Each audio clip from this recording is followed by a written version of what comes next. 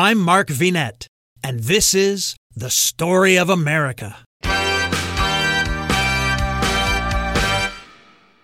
In this special crossover episode, join me and Mike Corradi of A History of Italy as we turn back the clock to 1492 and Christopher Columbus, who sailed the ocean blue during the exciting age of exploration. I hope you enjoy part 2 of this discussion.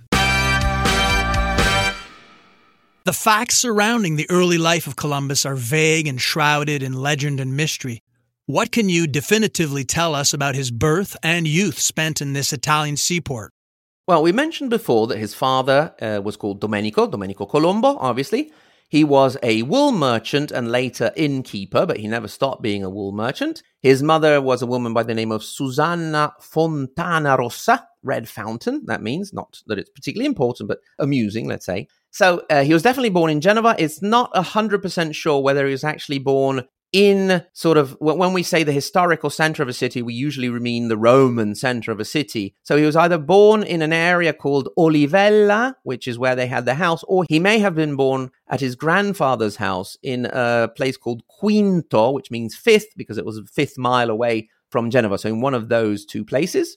He would have studied at the School of Woolmakers because in Genoa, like in many other cities, Florence, Venice, for example, a lot of the daily life would have been controlled by the corporations or guilds, if you will. So he would have studied in the Woolmakers Guilds or the Wool Merchants Guild. He would have studied religion, arithmetic, geography, and the basics of nautical science. And interestingly, he would have studied in Genoese, not Italian. He probably would have learned Italian later on in life when he started to have contact with other, let's say, Italians. Then you have to define what Italian would have meant back then, even so now, probably. But then he would have spoken at school in Genoese, but writing and reading probably in Latin. Obviously not the Latin of Cicero or Caesar, but it would have been a Latin of the Middle Ages, of the church, and of the official documents of Genova. Then we know that later in life he would have communicated principally in Spanish. Indeed, his great idea of, searching for the east, going west was something, his slogan was in Spanish. He'd say, buscare el levante per el ponente. So to look for the east going west, basically. But yeah, his early life, he would have spoken Genoese. And I mentioned that because I'm a bit of a training as a linguist as well. So I'm always wondering what languages these people would have spoken. As a teenager, he would have started moving around on boats because his father's business would have required him to accompany his father on trade journeys. And basically then, as the fortunes of the Fregaso faction declined, probably around 1467, Domenico Colombo moved to Savona, which is another city in the area of Liguria, where he would have opened an inn, still continuing with his wool merchant's business. And that's probably where Cristoforo Colombo decided that staying inside an inn was not for him, and he made the great decision that he would become a sailor and an explorer. Once he embarked on his career, did he ever go back to visit or reside in Genoa during his lifetime? That I can't answer correctly because I'm not sure. Now, the first document in which Christopher Columbus officially appears is a document from 1473 in which he appears alongside his father in a notary document. We know his father had great interest in the area because Domenico Colombo appears in no less than 67 notary documents at the time. And we also have what we consider the last documented presence on the 25th of August, 1479. So he would have been around 27, 28 at the time, depending on where exactly you place his birthday. And that would have been the last recorded official presence of Christopher Columbus in the area. We don't know if he did return after that. Interestingly, he wouldn't really have missed Genova because one of the reasons he actually ended up in Spain, so Seville and Cordoba, would not only be looking, towards the Spanish royal couple for his idea, but also because there was an important community of Genoese in that area. If he never went back to Genova, in any case, he did find a sort of Genova abroad. Some of our listeners are probably scratching their heads and saying to themselves, Christopher Columbus was one of the most famous humans who ever walked on this earth. How come we don't have exact facts about his life? But what listeners need to know is that his reputation ebbed and flowed over the years, the decades, the centuries. And at the time of his waning years and after his death, he was not the controversial or celebrated person that he has been over the centuries. So that's something to keep into account. You're quite right there, Mark, because when you're a little boy, even if you do grow up to become one of the most notorious or famous people who ever walked the earth, you don't know that when you're 3 or 4 or even 14 or 16. So you don't sort of start to write down everything that you do. And even his father, for example, would have been a lot more worried about his property and his goods than, knowing exactly what steps little Christopher was taking. Where is Columbus buried? His burial is a very interesting story. So it made me think sort of like Indiana Jones movie, or one of your books maybe, Mark, with the mysteries that even involved Nazis at a certain point. So I can say what we do know is that he died and was buried in Spain. He died in 1506. He was buried in Valladolid in Spain, and then he was briefly transferred in 1509 to the monastery de las Cuevas in Seville. Then in 1537, according to his own wishes, his son Diego had him transferred to Hispaniola, which is the island on which, on the one side, you have Haiti, and on the other side, you have the Dominican Republic. Now, some people say the story ends there, that he's still on Santo Domingo in the Cathedral of Santa Maria to this day. And that's because then there was a bit of confusion because the tomb he was in, some of the recognizing writings or marks were erased to avoid the remains being tampered with. So then another sort of line of the story has him going to Cuba when in 1795 France took over for not permanently, but took over the island. His remains were supposed to have been moved to Cuba. And shortly before that, shortly after that, bits of him, because we're talking ashes, may have been sent also to Genoa and to another Italian city, Pavia. And indeed, in Genoa, you can go and visit in one of the museums a sort of urn which is supposed to hold the remains of Christopher Columbus.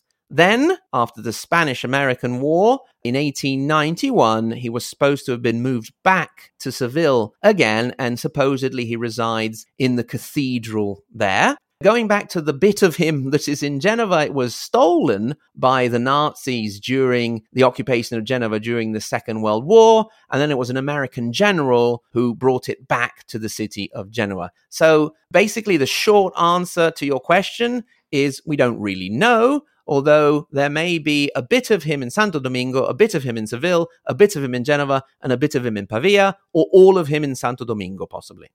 Now, since his death, how has he been remembered, memorialized, honored, and celebrated in his place of birth? Does any physical history, Mike, still remain that connects to him, like a building, site, church, the port area? Yeah, absolutely. So you can actually go and visit his casa natale, so his birth house, although probably it's not the house he was born in, but a house he went to live in when he was about 4, and that's near the ancient Roman walls. You can see that to this day. Genoa has 2 train stations, Principe and Brignole, and outside of Principe, there's a monument to him. He has a gallery named after him and a high school as well. Then also in the museum, the Museo di Sant'Agostino museum in Genova, and the state archives have Christopher Columbus expositions. And there's also the Museo del Mare Galata, and that's where they also have that urn I mentioned before that supposedly hold at least part of his ashes, and they have that on show. Then, of course, it's not specifically referred to Christopher Columbus, but the lighthouse of Geneva, which is sort of the symbol of modern-day Geneva, and it's also when they have the football derby between the 2 Geneva teams, they call it the Derby of the Lanterna, which is the Geneva lighthouse. That would have been already in place at the time of Columbus, so you can go and visit that and imagine him watching it as he left the port or came back into the port. Because unfortunately in 2018, there was quite a terrible accident in Geneva. One of the highway bridges above the city fell, killing about 30 people, and they rebuilt that. And they had thought about naming it the Christopher Columbus Bridge, but they didn't go with that in the end. Then in Genoa, every year on Columbus week, so not necessarily Columbus Day, but in the period around Columbus Day in Genoa, they have festivals and events. It's not a huge deal. The average Genoa, obviously, they know very well who Columbus was, what he did, how important he was, but it's not a huge deal. I think he's more of a big deal in the United States than he is in Genova, and definitely the rest of Italy. So to give you an example, a few years back, they did one of those programs, the most famous Italian, as they did, for example, in the United Kingdom, where Churchill was deemed the most famous Briton.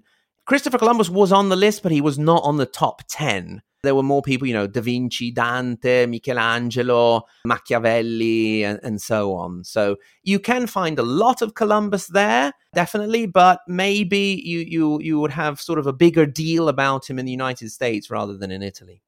Tell us about the modern Genoa of the 2020s and how it still maintains its connection to the great explorer. Well, like we said before, it has a lot of monuments and festivals and so on. It has recently been distracted by other events as well. It must be said that thanks to Christopher Columbus in 1992, so when we had the 500th anniversary of the revealing or discovery or whatever you want to call it of America, the city it got a huge makeover. It was a little bit dingy, some of the areas a little bit dangerous, not well kept. And in 1992, it had this wonderful makeover, and it's really become a beautiful city, especially the old area of the old port. They did it up very, very nicely. They built the Genoa Aquarium, which is one of the most famous in Italy. They built some attractions, some, let's say, sea-related attractions, like a big pirate ship, a huge multiplex area with cinemas and things for the young people of Genova to go and hang out. And it is, to this day, a very, very beautiful city. It's on the sea, but at the same time, it's on the hills. So you can go up and down the hills through these little vicoli, these side streets to explore. Obviously, like every big city, it has some nice bits, it's some horrible, dark, dingy bits. It's become a very lively place. It has this absolutely amazing theater. It's one of the few theaters in the world that has 4 stages, so 2 in the front, 2 in the back, but actually on this gigantic rotating mechanism. So when they're doing one show, they can prepare the next show, and then they just start up the mechanism, and one stage goes down underground and the next one comes up behind it. So Genova, thanks to Columbus, I'm not saying is starting to forget him at all, but it's looking elsewhere. But thanks to Columbus, it did get a really wonderful makeover. In the 2000s, unfortunately, Genova has had some bad times. So 2001 was the year of the G8 conference in Genova, which was surrounded by very high levels of violence, both in terms of looting and vandalism, but also brutal and unnecessary violence on the part of the police, to the point that in 2001, Amnesty International, which is, quite an impartial observer of human rights, declared the G8 in Genova one of the most terrible suspensions of human rights in modern Italian history. Genova has suffered from a lot of floods, and then there was the tragedy of the Morandi Bridge I mentioned in 2018. Then, Genova has had other illustrious sons. One of our foremost singer-songwriters, Fabrizio De André, was from Genova. And at the beginning, we mentioned that Christopher Columbus would have spoken in his early life and learned and gone to school in Genoese. So if you want to hear what Genoese sounds like, you can look up some of Fabrizio De André's songs and see how really different it is from, let's say, standard Italian. Tell us a little bit about the Italian dialects. Most lay people think that Italian is one language like English and everyone speaks it, perhaps with different accents in different regions, but I think it's much more complicated than that in Italy. It was, in the sense that up until the 1950s, very few people spoke Italians. It was only the intelligentsia, the intellectual Italians, the politicians, the writers, the journalists who fluently spoke Italian. Indeed, for example, one of Italy's foremost early politicians, Camillo Benso, Count of Cavour, was often made fun of for his bad Italian because he would have spoken Piedmontese. But nowadays, in the Italy of 2021, most young people would have difficulty speaking their local dialect, unless you go down south. So if you go down Calabria, Puglia, Sicily, Naples, many people are still bilingual. Basically, they speak Italian and they would speak their local dialect.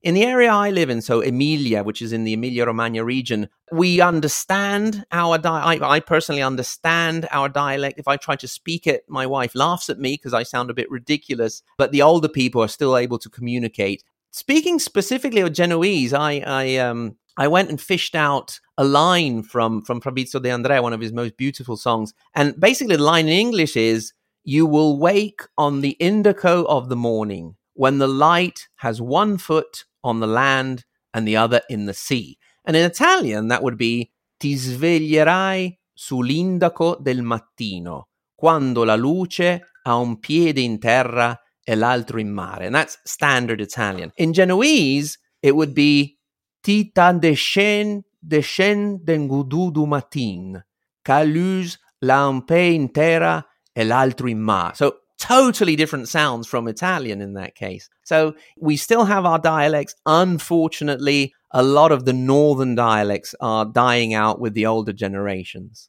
Well, that helps explain the differences between Italians who immigrated in large numbers, as you know, during the 19th and 20th century to North America.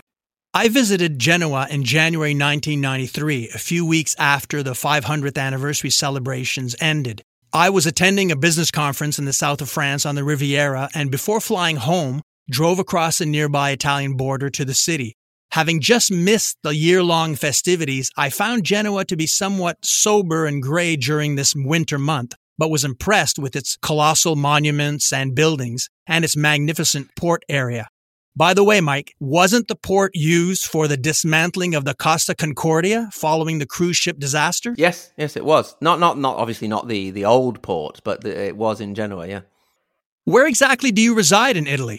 Okay, so I live in a little town called Reggio Emilia. It comes from the name Regium Lepidi. It was a Roman town founded by a consul, Marcus Aemilius Lepidus, who is also responsible for our main road, the Via Emilia, which goes from Rimini down on the coast up to the city of Piacenza. And here there's an interesting difference because for us Italians, I'm very far from Genoa. It's about a 3.5-hour drive. For Americans, Canadians, and Russians, for example, it's round the corner. Because I always remember when I had the great fortune of spending some time living in Virginia, which I loved. And, in Virginia, going round the corner to the mall was a 45-minute drive. In Italy, if you drive for 45 minutes, you're in a different province, no matter what direction you go. But I was very lucky to have my uncle living in Genova for many years. So I got to visit lots and lots of times and stay for some time every time I went, because he had a flat there right in the center on Viale San Lorenzo, which is one of the main roads, one of the main roads in the historical center. When was the last time you visited Genoa? Unfortunately, quite a while back. I couldn't pinpoint the year, but it must have been somewhere around 2005. Although perhaps the most memorable visit was in 2001, just before the events of the Genova G8 conference, in which I was sitting in the room in my uncle's flat looking out, and they were actually preparing for guerrilla warfare. I mean, they were soldering iron bars and gates onto the two sides of these little tight, narrow streets, and it really looked like a city that was, preparing for some kind of invasion.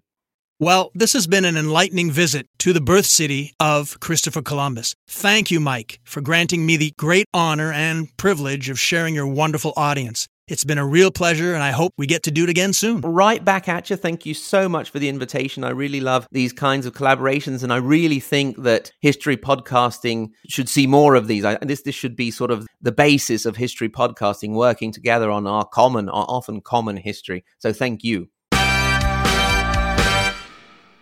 I'm Mark Vinette, and I hope you're enjoying the story.